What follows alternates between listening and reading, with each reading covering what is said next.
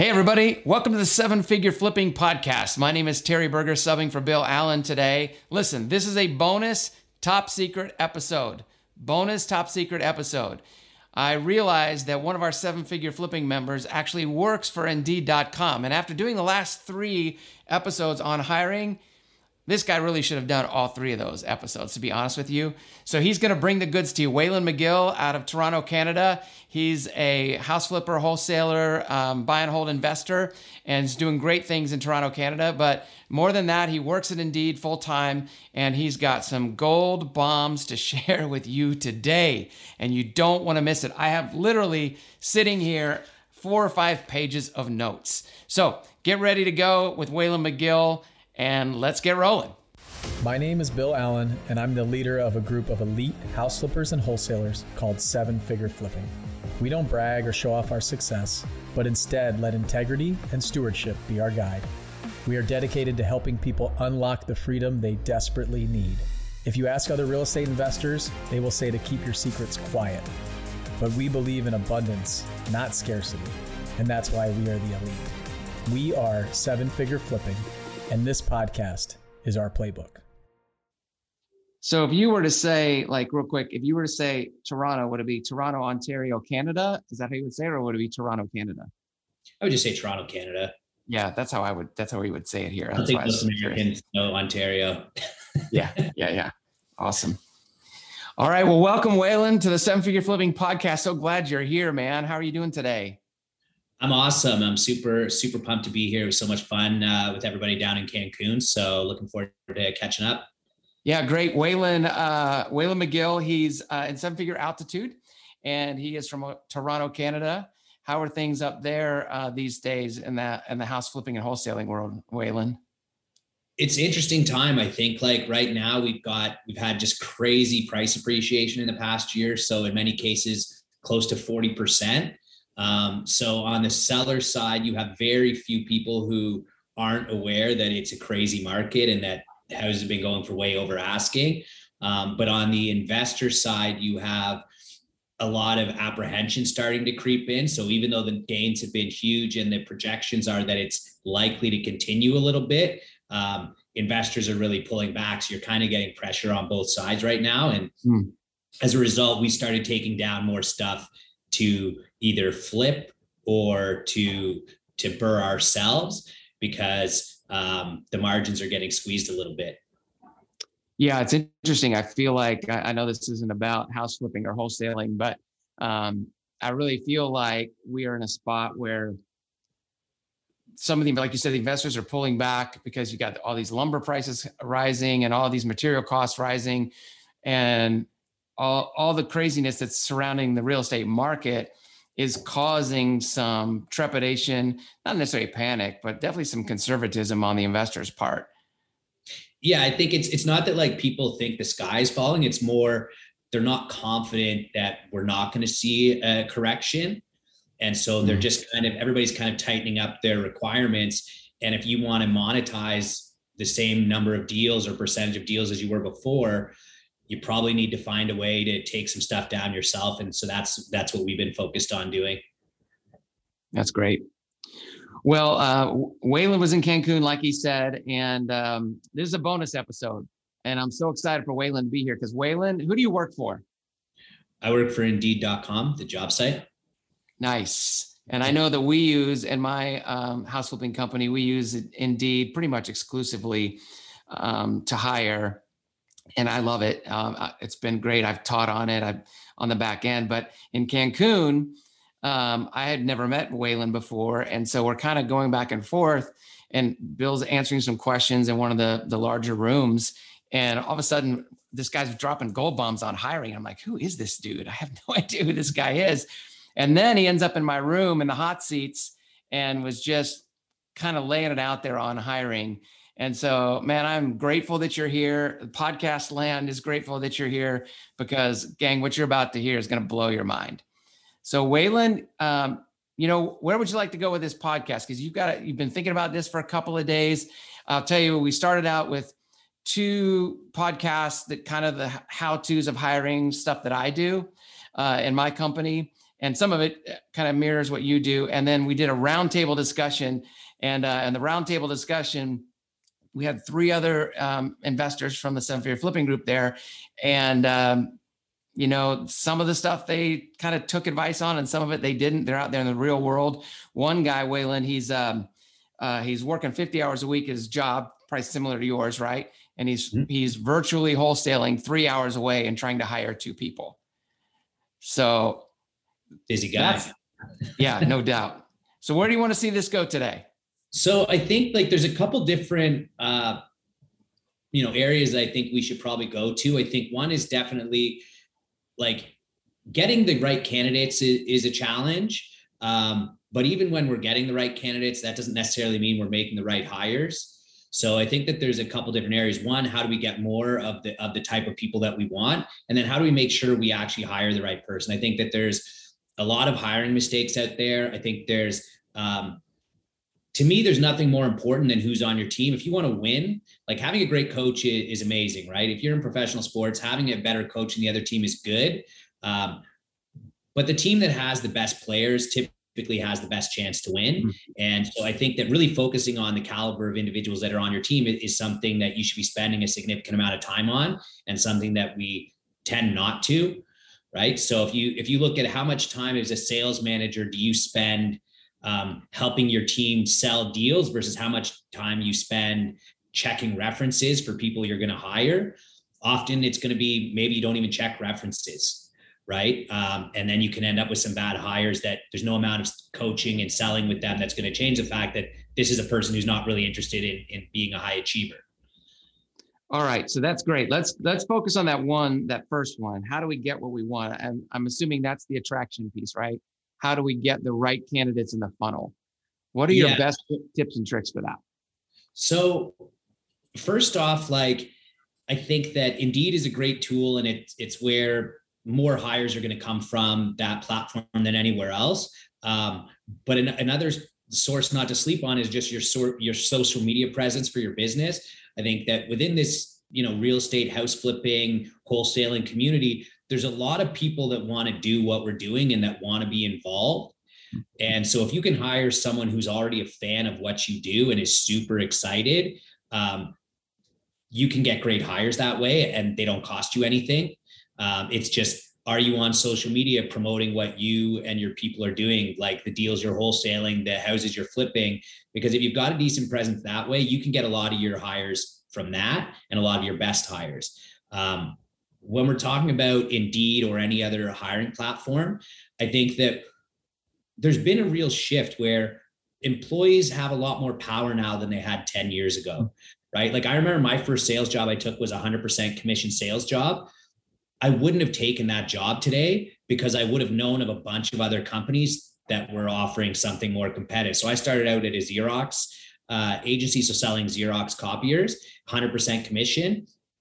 That's who was advertising online on the platforms that we had in Canada, like Monster and Workopolis. With Indeed, it's really transformed things in that it's given job seekers the ability to really know what their options are. Almost every job is going to be on there. That's the goal of Indeed. So you're actually competing with way more people than you were 10 years ago, right? So nice. What are you actually doing to stand out? Why should someone want to work for you than anyone else? I think a very small percentage, maybe 10% of the ads I see on Indeed do even a half decent job of saying what they offer. Like, why would you want to come and be a part of what I'm building over here? Right. So what's in it for the job seeker is kind of the language that I use when I'm talking internally at Indeed, or when I'm talking to one of our clients. Like, the best people are going to want to work for the best companies. They're going to want to work for people who have a lot to offer. And yet in our job descriptions, often that stuff's not even there. Oh man, that's gold. What's in it for the job seeker is what I wrote down.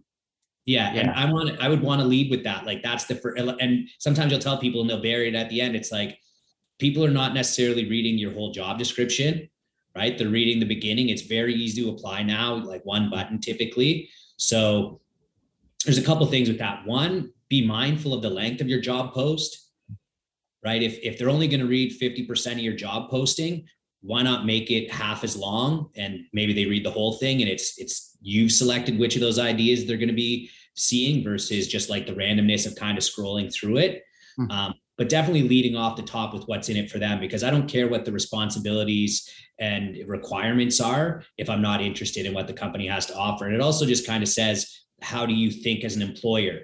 Well, if all of the stuff that you want is at the top and what you have to offer is at the bottom, it probably gives you an idea of how that employer sees things, which is I'm the employer and what I want is most important, and like what you want is secondary. Yeah, that's great. So lead with the good stuff. So is there kind of a general rule about the length of your post, particularly for like smaller companies like ours? Yeah. So like, I'm not sure exactly what the metrics are these days, but like certainly under 2,000 characters, you're going to get generally better performance. The more entry level the role, typically the shorter the job description is going to be. Right. If you have a more sophisticated role, you're looking for a COO, you're probably going to need to include more there. But, you know, if you're in there 1,000 to 1,500 characters, you're definitely in the sweet spot for sure. Okay. And really, whatever you can do, like consider that most people are going to see this on mobile. Like big paragraphs don't look good on, I mean, any platform, but certainly once you get onto a phone or a tablet or something like that. So breaking things up, using bold headings, bullet points, and things like that, just to make it easier on the eyes, because people will click in and they'll just kind of see this mess of an ad and they'll just click out, right? Doesn't look professional, and it's not easy to read. And it's just like, because when they're searching in a lot of these markets, like if it's a sales role, there might be, you know, in Toronto, we probably got 3,000 open sales roles. Like, how are you, every little thing you do at that point becomes really important to differentiate. And if your ad is laid out cleanly and the stuff that I'm most concerned with is right at the beginning, and you tell a good story about your company and where you're going, something that people actually would want to be a part of, I think that's ultimately the most important thing. You can't compete with like Google and Indeed and Facebook in terms of overall brand power, but you can still tell a story where people get engaged and want to be part of that, where they can be more significant than they could be, for example, at a big company. So it sounds a little bit kind of like Russell Brunson teaches this concept of the hook, story, and the offer. It sounds a little bit like that, right? Yeah, no, I've read some Russell Brunson. I never thought of it that way, but that's exactly it. It's like a job posting is an advertisement. And I think that's something that gets lost on people in recruitment, is it's a marketing effort. You're marketing, you know, just like we market to buy houses, you know, you're marketing to get candidates. And it's not like what do they have to offer us? Because unless you have something great to offer them, the really good people they're not going to be in the running. They're just not going to be applying to your jobs. There's 100 other postings for that admin assistant to apply to on, you know, with one click. Why should they choose you? And I think that really spending time to figure out what that is important. You know, with doing stuff like the Traction series, where you're coming up with core values and stuff, like what can you do to sort of make it feel like you're doing something special that people should want to be involved in. Okay, so I've kind of gone round and round about this, right? So, you know, it's really interesting. I don't think I've ever been on the platform as an employee looking for a job, right? So I would think that would be something that might be valuable for me as a company owner, to go in and start looking for the job that I'm trying to post myself, right? 100%. And then look at the competitive postings, right? Mm-hmm. There's no points for originality in your job post. You know, it's, so if you've got, you know, people in your marketplace that are looking for similar types of employees, go look at those postings. If they're offering, you know, something in their posting that they offer their employees seems like something of value that you could be offering, you might want to consider offering that.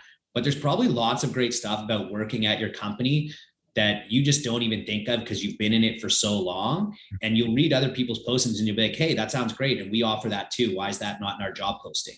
So like the ability to research your competitors, it's so great. They're all there. You can see all of their jobs.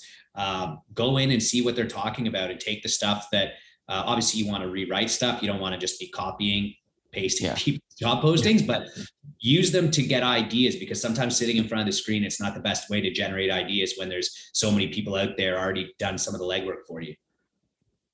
Yeah, that's fascinating too. And what I notice as an employer, like I'm in my dashboard daily, sometimes multiple times a day, digging around, trying to sort through candidates.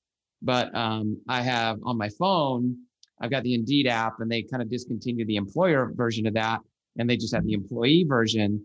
And what's interesting is, like, I had no idea that they could go in and look at reviews. So we had a guy leave our company who we treated really well. We gave him some performance metrics that he had to hit. Well, he got mad at us and quit, and then went in and put a bad review on our company on Indeed, basically saying certain things about our company that were not true, but yet here that review was out there. And so then all of our employees, I said, hey, would you voluntarily give a review to help out? And I didn't even know that your employees could come in and review your company. Yeah, it's a big thing, right? It's like, you think about how many, like, if I'm buying a $15 product off Amazon, I'm probably reading like 3 or 4 reviews, which kind of seems insane. You know, it's like, it's $15, but like, think about as a job seeker, if like Indeed and Glassdoor have an affiliation now, the parent company of Indeed bought Glassdoor. So when you do a search for your company, the two of the first pages that are going to come up are the Glassdoor company page and the Indeed company page. So if I'm just a job seeker and I type your company name in, those things are going to be near the top of the list. And what's being said on there, like, you've got a great ability to influence that narrative. One, like, do you actually upload stuff to your company page? Like, I know a lot of companies in our industry do a lot of great work giving back to the community. Wouldn't it be great if anybody who's potentially interested in your company could see a video about an event that you did right there? Like, the type of stuff that you can do to differentiate, where it's like, here's a bunch of people all wearing the same company t-shirt. They all look really happy. It's at this like fundraising event, and we've raised this much money, even though we're not a huge company. These are the types of things that you can put on there that are going to attract people to what it is that you're doing, and attract that like high quality candidate. When it comes to the reviews, like, it's like anything else, right? That you wanted an unbiased review platform. And what that means in part is, like, the company managing it, you kind of want them to stay out of it and leave it, you know, like, you think overall, like, sure, there'll be some false complaints or false narratives on there. But if it's a good company, the positive reviews will outweigh the negative, right? And going on there and responding when people write negative things, I think, is the best thing to do. Look, not everyone's going to have a great experience working at your company, even if it is a great company. But the mere fact that you engage with people when they write negative things, and you do it in, like, you keep a positive tone, you're professional about it, you're not trying to like throw this person under the bus, but you engage with them and you're thoughtful about it, and you're like, I'm sorry to hear that was your impression of whatever this thing is. Like, that's something that we're going to look at. Like, just a company that takes the complaints of people who work there seriously, I think, can distinguish you from people who don't respond in any way. We do know that job seekers do look favorably on people or companies that respond to their negative reviews. Yeah. That's I did. I responded back, and kind of that same deal. And we do that on our Google reviews too. We don't always get 5-star reviews on Google. Sometimes somebody will just have an axe to grind because our flooring contractor, we had at one time had a flooring contractor put in cardboard and under the laminate. And when and I'm like, we would have never done that. Had we known about it, we'd have fired that guy on the spot, right? But they find it 2 years later, and they blame our company for it, even though it was our flooring contractor. Really important that you go in and know, right? Know that is the potential that they can be reviewed. Here's my gripe, and I'm just going to kind of maybe put this in the offer box here. Like, we get a lot of no-shows, right, with our interview process. And so we started down this rabbit trail a little bit of, okay, I can either get mad about the no-shows, or I can text them or message them and say, oh no, we must have done something wrong. I'm just curious why you didn't show up for your interview. We were really excited to talk to you. And I'm shocked at how many people have gotten back to us and said, oh, we thought you were a scam. We thought companies like that didn't really care. We thought it was a robo response. What are your thoughts there to get more engagement in terms of interviews? Yeah. So first off, I want to be very clear. Like, I'm not here representing Indeed. I'm not I'm not a spokesperson for the company. And anything I say is just like one guy's opinion who happens to work at Indeed. So I do get a decent amount of experience seeing these things and seeing which of your clients are successful, versus which of your clients are not as successful. So I think one thing is just to recognize that it's not as hard to get an interview now, and anything that's easy come, easy go, right? So part of the thing is it makes it better for everyone, I think, if it's easier for people to apply, because it can be so hard. Like, people have a regular life going on, plus they're doing their full-time job. When is it that they're going to write a customized resume for every opportunity that they want, right? Mm-hmm. So the fact that it's really easy to apply, I think overall is a great thing for everybody. But it also means I might apply to 10 jobs and you're one of the first to contact me and I'm interested, but then 3 other contact me that I'm more interested in. And so I just kind of ghost you because we don't really have a relationship, and it didn't really take me, I didn't invest a lot to get that interview. So I think some of the similar stuff applies. I think that if you talk to Google, they probably have a lot fewer no-shows than you do or I do. Yeah. And part of that is because people are excited to work there. So I think you kind of hit the nail on the head that there are reasons that people are no-showing. Some of them have to do with your company and your brand positioning. And some of them just have to do with the fact that as it becomes a little bit easier to do these things, that people are less invested in the process. Right. So I think the same stuff applies. Have a good company page, be on there telling your story. You can use rich content, video and stuff like that. Same thing with Glassdoor, build out on those sites. And I think most of us have somebody who's social media or graphics, somebody who does that type of work within our business. Once we get to a certain size, maybe it's a VA or whatever, but investing some time on your company pages on those platforms to make sure that you're showing everyone the best that you have to offer.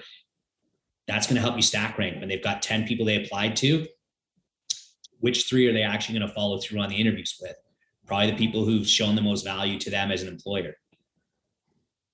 Yeah, that's great. I love it. I mean, I thought the same thing. As soon as you said it's super easy for them to apply with one button, I was like, oh, well, that's the alarm bell that went off in my head. That's the reason.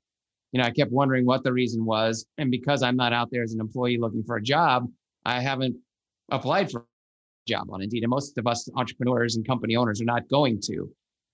So that makes total sense to me.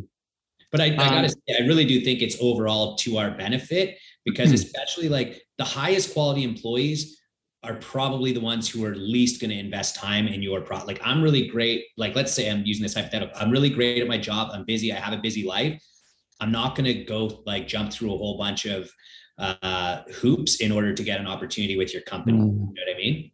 Yeah. So you're saying then, let's say I have a position that requires a disc profile or something to that nature. It's better to save that until later, or put it in your job description now? I would want to interview first, because one, a lot of people, they're not going to know necessarily what that is or where they score on that. And they might think, well, am I going to invest the time doing this thing for a company I don't really know yet? If I don't, I don't even know what this thing is. So I would say you want to be able to have an opportunity to talk to them about your company, your story, and what they could accomplish with you prior to kind of putting stuff on them. There are tools and stuff. Indeed does have some tools assessments. I'm not sure what it's like, how much they're used. But there's some things you can do. But again, it comes down to the more, if you ask them to do a bunch of stuff, you just kind of limit it to people who have the time to do that. And one of the groups of people that will have the time to do that are people who don't necessarily have jobs currently. And that's not always who you want to be recruiting from. Sometimes you want to be taking top talent from elsewhere. Oh man, that's a gold bomb. I had been using that as a sorting tool that people that really want to work for us are going to go and complete this survey, right, that we want. where, okay, so then let me kind of step back. As you know, wholesalers and house flippers, I mean, we're running with our hair on fire anyway, particularly those that have full-time jobs like you, right? So what are your thoughts on like group interviewing? Like, because we had 500 applicants for one position. And so I thought that the survey I needed to use to kind of filter them, it would filter them out into these different profiles, right? And then that profile, I would only interview the sales profiles, let's say. And that was a sorting mechanism for me. But now that I think about it, and the other angle is, well, you might have found a better candidate had you done an interview and then ask them, once that you kind of hook them on your company, then have them go and fill out these profiles. So my question to that is, we can do that in our company, but I'm thinking that we would have to do group interviews. So I think like, it's amazing that you're getting 500 applicants. So I would say like your strategy is really going to switch up depending on all of the particulars of your situation. There's not like a strategy on Indeed that it's like, this is how you should use Indeed. A lot of it comes down to like, if you're struggling to get candidates, anything that you do that lowers the number of candidates you get is probably not going to be a great strategy. But if you're like getting tons of traction, then absolutely I would take advantage of things like assessments up front where you can, because you're probably not even going to go through 500 resumes effectively. You know what I mean? So if you can say, even if 25% of those people are willing to fill out these assessments, like that's still over 100 applicants filling out assessments. There should still be some fantastic candidates in there. And you are right. The people who are more willing to put in that work, they are showing an additional level of commitment. There is that side to it too. So I'd say if you're struggling for candidates, I wouldn't do anything up front. But if you've got lots, absolutely put assessments in and things like that, so that, because it's a return on time, right? Like you don't have time to effectively screen 500 people probably as a small business. Right. So getting that number to a more manageable size, I think that's a fantastic idea. That's in your case, I wouldn't really change much about that. But if you, like, going back to what you said earlier, if we're writing a really good hook at the beginning to talk about the benefits to them, and maybe we put in a little like to help out with no-shows, we had a little video created about what it's like to work here. And we had some old B-roll footage and stuff from other projects and things. So we had a videographer put that stuff together, and he did a Zoom interview with each of because we're work from home. So he did a Zoom interview with everybody. He's like, the audio quality is terrible. And I said, I don't care.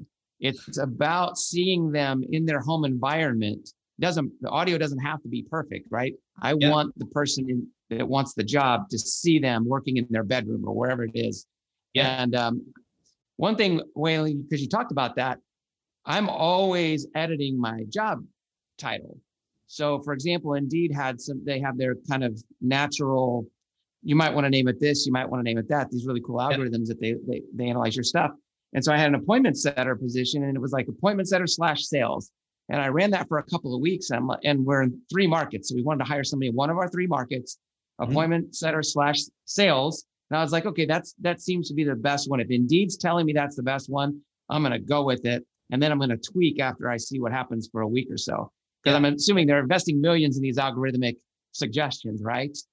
Yeah. So again, like this is just one guy who works at Indeed, and I'm not an engineer, but when it's making suggestions, my understanding is that it's based off of what are the most like when you type into Google, like, what is, it starts telling you what comes up next. My understanding is it says that, it suggests it because those are the things people are most commonly typing. So it's definitely a good way to understand like what's likely to get picked up by, or what's likely to pick up more job seeker queries. So I think like this brings me to a good point about people can get like really cute with their job titles, and it's not a good idea on a platform that is ultimately a search engine, right? So like people like, maybe they say something like, oh, we're looking for a digital marketing ninja.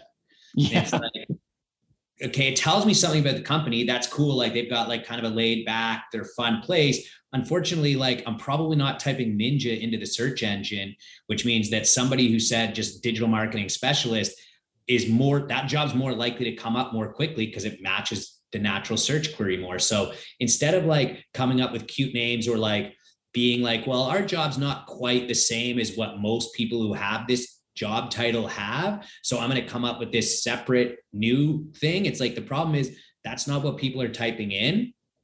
So if you want to get more visibility, being kind of generic in your names and keeping them like, so for appointment setter / sales, I might say, like, in tech sales, we have different titles: sales development rep, business development rep, market development reps at some companies, that basically all refer to the same thing. And that is somebody whose job is to set appointments for someone else to come in and close.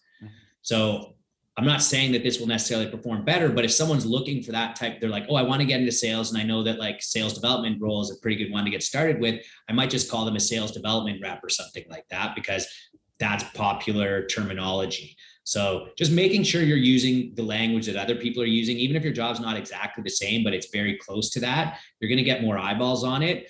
And the tighter your job description matches the job title, the more effective your spend is going to be, right? Because the way that cost per click platforms work, and there's some moving away, like there's some cost per applicant stuff now as well, but you want people not to be surprised when they click on the job, right? You want them to see exactly what they expected. So make sure that there's tight alignment and stay away from kind of creative titles, I would say. Yeah, and I learned that lesson too about a year ago. I was like, I used one of somebody in the group, I think it was Becca's, it was like looking for rock star salespeople. And I'm like, we weren't getting what we needed. And I just started adjusting. It's interesting. So kind of keeping it, this was a lead intake person we were hiring, and I did that appointment setter / sales. And then I was like, well, wait a minute, lead intake, they're like in our company, they're the nurturers too. They're the relationship builders. And I started putting appointment setter / one was appointment setter / customer service. That was one that Indeed spit out to me.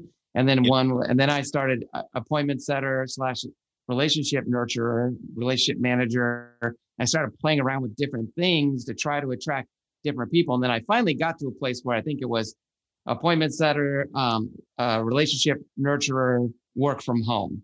And when I hit the work from home in the title, even though we were running the sponsored ad in 3 separate submarkets, it just kind of blew up at that point.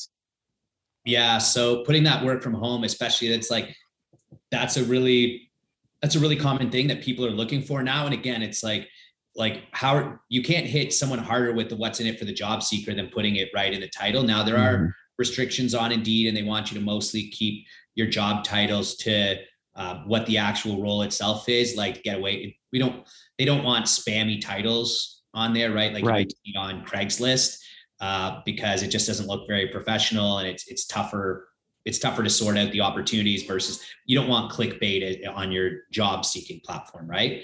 But I think work from home is something that I don't think there's an issue with. And I think it attracts, because the idea is like, does it provide value to the job seeker to know that it's a work from home position before I even have to click on it? That provides value to the job seeker, which means that's kind of the simple way to think about it.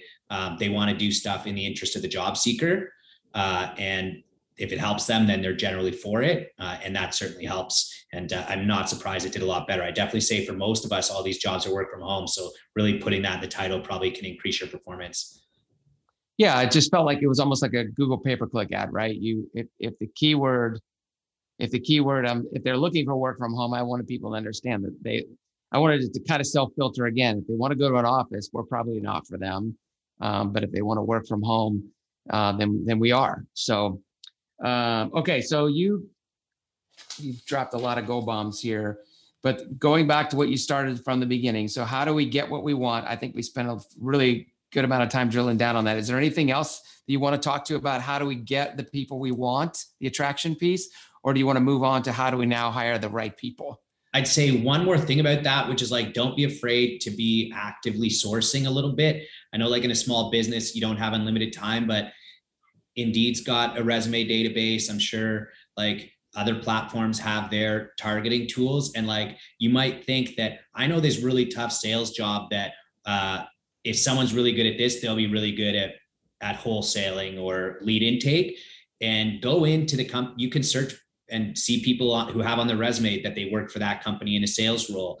You can see if people have updated their resume recently, which means that they're probably looking, right? So like on other platforms, they generally don't have the same level of visibility, because when people are looking for a job, they're mostly looking on Indeed. And so to know that this person's out there applying for jobs that has this skill set you're looking for, it might not take you any more time than filtering through all the inbound resumes to actually just target 15 or 20 people who appear to have the skill sets and experience you're looking for, and reach out to them directly. Yeah, that whole updating the resume is genius. So I noticed that a few weeks ago, and I was like, this is amazing, because I can see what they're doing now. I can see that they've upgraded their resume in the past week, 2 weeks, 3 weeks. And I would really only then go in and pick people that had updated the resume less than 30 days, and then have the skills that I was looking for. Yeah. And I think a lot of people that are listening to this I think as entrepreneurs, we don't pay enough attention to the details and all the valuable tools that exist, right? We'll pay for a piece of software or pay for a service, and we use it to 40%, 30% of its capacity. And that's what I love about, I mean, not to give props to Indeed because you work there, but we switched from another platform that pushes out to Indeed, by the way, over to Indeed, because I found it so helpful to have everybody's there, Yeah. It's like a house party and everybody's at the house party. So yeah, it's fantastic. Like the access, you get access to so many people. I think it's just like search engines tend to be like monopolistic, because when you have a big audience, you also, your AI and everything is learning faster, right? So you get better at delivering people the content that they want. Yeah, I think it's made hiring so much easier overall. And like, I wish it was around when I got my first sales job, because like I said, I take a very rough 100% commission sales job. And I don't think any talented young person now like has the ability to get a job that at least has a base pay. Yeah. One other thing I wanted to talk about there is, I think it's important for the audience to understand too. So when these people interview with you, they then once they interact, they can go in and drop a review. They can talk about your company. They can do all that kind of stuff. And I believe somewhere the response rate, like I try to get in there every day and I'll bulk message 25 people so that I keep my review, the algorithm that keeps track of my response rate as a company high. Yeah, I think that, like, again, it comes down to the company's focus is really to try to, if you make things great for the job seeker, then employers can find everybody they want there and everybody wins. And so as a platform, you're going to want employers to be reaching out thoughtfully, not just blasting every candidate who worked at a company, like to really be thoughtful about who you're targeting. And the one piece of advice I would give is, even if most of your message can be boilerplate for a given role, make sure you call out one specific thing from that person's resume that is why you're like reaching out to them. And if you do a search, it might actually be the same for all 10 people, because you might be like, well, I filtered this based on people who'd worked for this company in this role. And you can basically say the same thing to all those people, which is like, I saw that you had this, a lot of experience at this company. We've had great success with people from that company. I think you'd be a great fit. Now it's personalized. Your response rates are going to go up, and that person's just going to be more motivated because they think like, oh, this company actually wants me. Right? Yeah. They're not just reaching out and I'm one of 100 people who they're just sending this message to. I'm someone that they particularly like, which means I've got a better shot at getting the job if I do apply, which means I should probably show up for that interview as well. Yeah. Great. Okay. Let's move on to how, now that we've attracted all the people we want into the large part of our funnel, how do we hire the right people? Yeah. So I think there's like a handful of common hiring mistakes. And I think that, like, if you want a book, if you're a reader, reading Who, the A Method for Hiring is the best investment of time. It's a fairly short book, but I think if you were to say what the fundamental premise of that book, and I think it's true, is the best predictor of someone's future performance is past performance. Right? It's rare that someone's 40 years old, has never done anything at a high level in their life, and then all of a sudden they're a concert pianist. You know what I mean? Right. Yeah. But we all know those annoying people who are amazing at 5 or 6 things, right? And it's because how you become great at anything tends to be the same. And So people who get really good at one thing tend to get really good at other things too. So when you're looking for people for your team, people who have a track record of becoming very good at what they do, I think is really the best predictor for you of how they're going to do for you. The problem is that like a job interview is not necessarily the most honest place in the world, right? Yeah. Employers are not always telling you all of the unfortunate or unpleasant things, the downsides of their business, and candidates are not necessarily telling you the honest truth about how they performed and everything. So the focus of that book is really on making sure that you're getting the most honest answers out of people, and it really emphasizes actually doing your reference checks, which is, I know, something that like a lot of people don't do. In Canada, we have laws around reference checks. Basically, you can't call a reference for somebody that they don't provide to you in Canada. So I know in the US, the rules are a little bit more lax. So one of the things in the book they talk about is just saying like, so you're gonna go through someone's experience and you're gonna ask them questions about, their last 3 to 4 relevant roles. And you're gonna ask them questions like, what are you most proud of in that role? So it's the same questions for every job. What did you struggle with in that role? And what would your boss, so like, oh, what was your boss's name? It was Terry Berger. Okay, so when we talk to Terry and we ask him what you struggled with in this role, what's he going to tell us? Now, if I'm a candidate, I'm like, oh, they're probably going to talk to Terry. So if Terry's going to bring up the fact that I'm a little bit disorganized, I'm probably actually going to say that, right? So it's about setting up the interview in a way where you're going to get honest answers. And like, it's okay. Like every candidate is going to have flaws. Like everybody has flaws. Like even if you're great at your job, you're really great at a few things and there's some things that aren't your strengths, right? And that's okay. But we want to at least get honest answers out of those things so we can put someone in a role that they actually are likely to be successful in.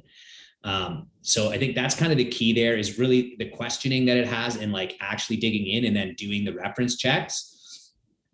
And then the other thing where I think we often go wrong in interviews is like, we ask people to tell us about what they are, who they are, but we don't get the examples of how they are that way or what, you know what I mean? Right. So it's like, you could ask somebody, you're interviewing a salesperson and you say, what do you think the most important thing, like what separates great salespeople from the rest?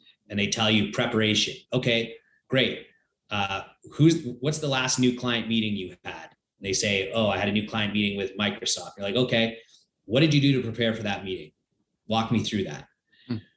You might find out that they didn't really do much of anything, right? And that's because people's perceptions of themselves are not always accurate, but they also, like, as you get older, you get more experience, you kind of know how to tell people what they want to hear. There's a difference between knowing the right things and being someone who consistently does the right things. And the way we ask interview questions, it's like, do you know what the right things are, or do you actually do them? Right? We're not able to distinguish that easily. And the behavioral questions are really how you do that. So digging in on things, asking those second and third level questions to really see like, how does that actually play out? Oh, you're a great leader.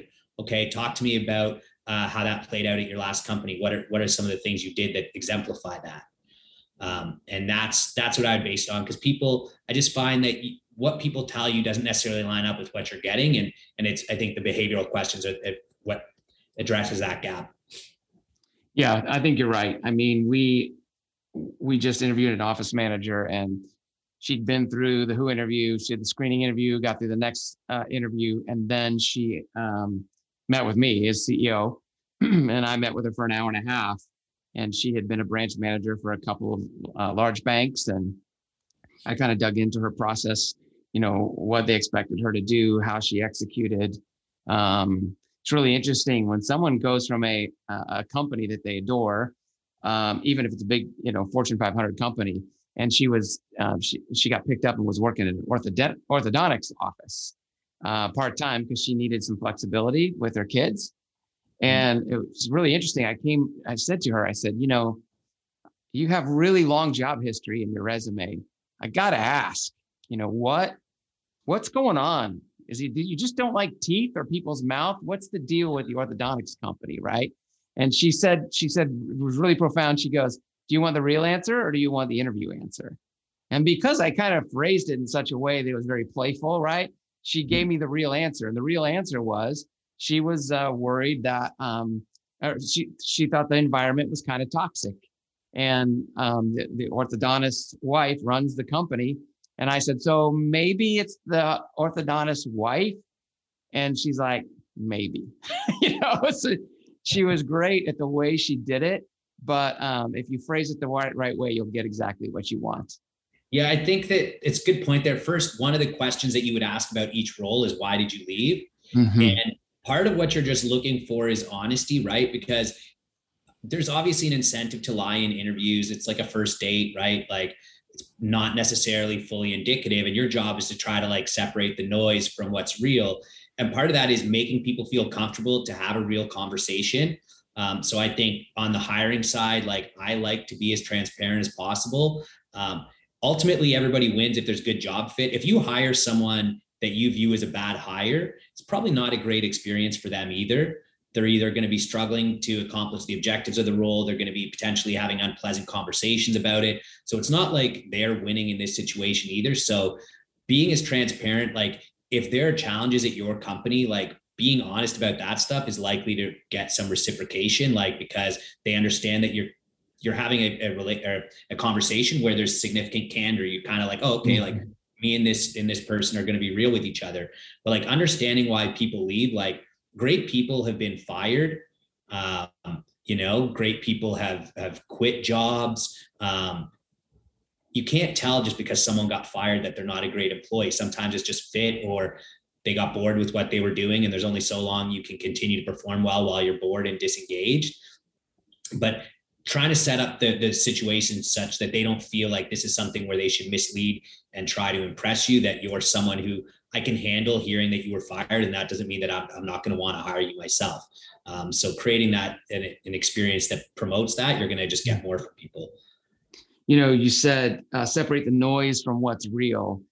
And I really think if you want candidates to be real with you, you have to shut up and listen and stop talking. Do you agree?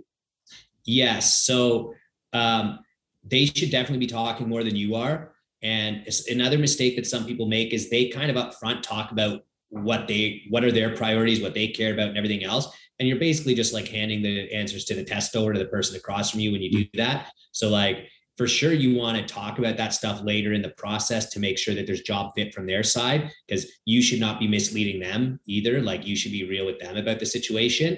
But sometimes you'll see interviewers who do too much of the talking. It's like, you're not really learning about them when you're talking, right? Just like when you're trying to wholesale a house, when you're trying to get a seller to sell to you, it's generally when they're talking to you that you're going to learn what the buttons are that you need to press in order to get that deal, right? So I'd look at it the same way. Like, it's really about getting them to tell you their story and to talk to you about themselves. And then once you know that this is someone that you're really interested in, then it's time for you to continue to sell the opportunity. But also, again, being real and selling against the opportunity in certain cases. Like, if it's a sales role that's 100% commission and you've had some turnover, like, that's not something you should hide from. You should be addressing that stuff up front so that someone doesn't accept an offer from you. Once they're at your company, they're going to hear what happened with the people in the past. You don't want to think, I was kind of bamboozled on the way in, and now they're looking for reasons why it's true that those people were kind of like either pushed out or it didn't work out and it wasn't their fault, instead of coming in knowing like, hey, the last few people maybe didn't work out because the company did this and this wrong. They've owned that, they've changed this, and now I'm in a position to succeed, right? It's a very different mindset. And I think too, as you don't want to hire the wrong person. I mean, especially in this business, sales, project management, we've gone through 4 project managers until we finally found the rock star that we wanted from the beginning. We've been through multiple lead intake people, multiple salespeople. You're going to stumble and fall, even if you're doing all this stuff perfectly. But if you're doing all this stuff perfectly, you've got more of a chance of hitting that money ball, right? Where you're going to get that person either in the first, second, maybe even third try. But when you get them, you like are elated, right? Almost giddy that you got that person. Yeah. Go ahead. It's all probabilities, right? There's nothing you can implement that's going to be 100%. But if you're hiring for salespeople and they've crushed it at their last 3 companies, odds are if they're not crushing it, that it's your fault, not theirs, right? Yeah. Like they were able to do it the last 3 places. So like people's past performance really is the best. And just knowing that you've been honest with them when they come in, that they get what they were expecting, the odds of you getting what you want out of that arrangement are much higher. Yeah, it's interesting. We hired a transaction coordinator, and I joke, she's the most talented person on our team, and she's just a transaction coordinator. Not just, I mean, that's a really valuable position, and we need her skill set for it. But she used to help plan the Rose Bowl parades and sync all this like major stuff up with TV networks and all the marching bands and all the stuff, right, that you can imagine with a big high profile parade like that. And, she just wanted to be home with her kids. So we found out why, like she's insane talent, the skill set that we want, culture values, there's core fit that we want. And then all of a sudden it just comes down to the fact that she really just needs to step back from that for a minute. She still has that talent, but she's just going to do it a little bit different way and a little bit less stressful. And I think those are the openings that you're looking for. You got to ask them what their why is. You have to get to know these people. Yeah. And if you talking is I think we all like to talk, right? Like I just interrupted you. And in an interview, I'd be pounding myself because that person started to say something. It was important. And I need to listen. No. So, I mean, I interrupted you too, so shame on me, but I think what you said was really good, which was like, we generally in this business can give people unbelievable work-life balance, right? It's like, maybe it's not 9 to 5 and occasionally you're dealing with a buyer at 6 or 7, but if you need to run out for an appointment, you need to take your kids somewhere, like we can offer incredible flexibility. And I do get the sense from most of the people, at least in 7-figure flipping, there is a bit of a family vibe to the companies themselves. And I think that that's a really great offering, right? Is that in the first paragraph of your job description?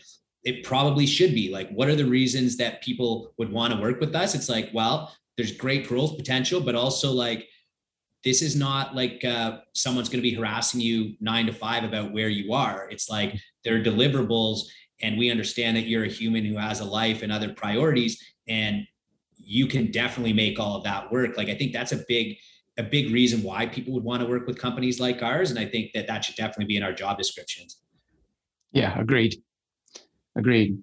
Well, man, we're approaching an hour here, and this has been insanely valuable. If there's anything else that you kind of want to, breathe out on this podcast, I want you to have the freedom to do it. So is there anything else you want to share? I think that kind of I just say this, I would just kind of go back and reiterate, because I think it's worth saying, like, there's nothing that's going to influence the success of your business more than who the people are that work for your company. Mm-hmm. Right. And so I see often, like when I was selling at Indeed or managing people who are selling, that owners of the companies rarely would want to get involved in this stuff. Mm-hmm. And everybody says, oh, the most important thing is your people. It's like, okay, then why are the people owning these companies and running these companies never wanting to be involved in that process? Like, they hand it off to a junior person at their company who's never had experience doing this before. And they're just kind of like, hey, like, make great hires or like bring us great candidates. It's like, if you really think it's important, get involved in it yourself, make it a priority, make your company understand that it's a priority, like that's something you take seriously, so that when you do have those openings, like the right amount of effort's going into it and you're getting the right people on your team. Yeah, that's fantastic advice. And hey, listen, if you've got a bunch of hires you have to make, you can get some help. If you have a bunch of hires, typically then you've got somebody else that can help you, right, in your company. So sometimes you can have, like what I love about the Who screening interview, it's the same 4 questions. And so if you really teach one person in your company, if you don't want to do 100 screening interviews, I get it.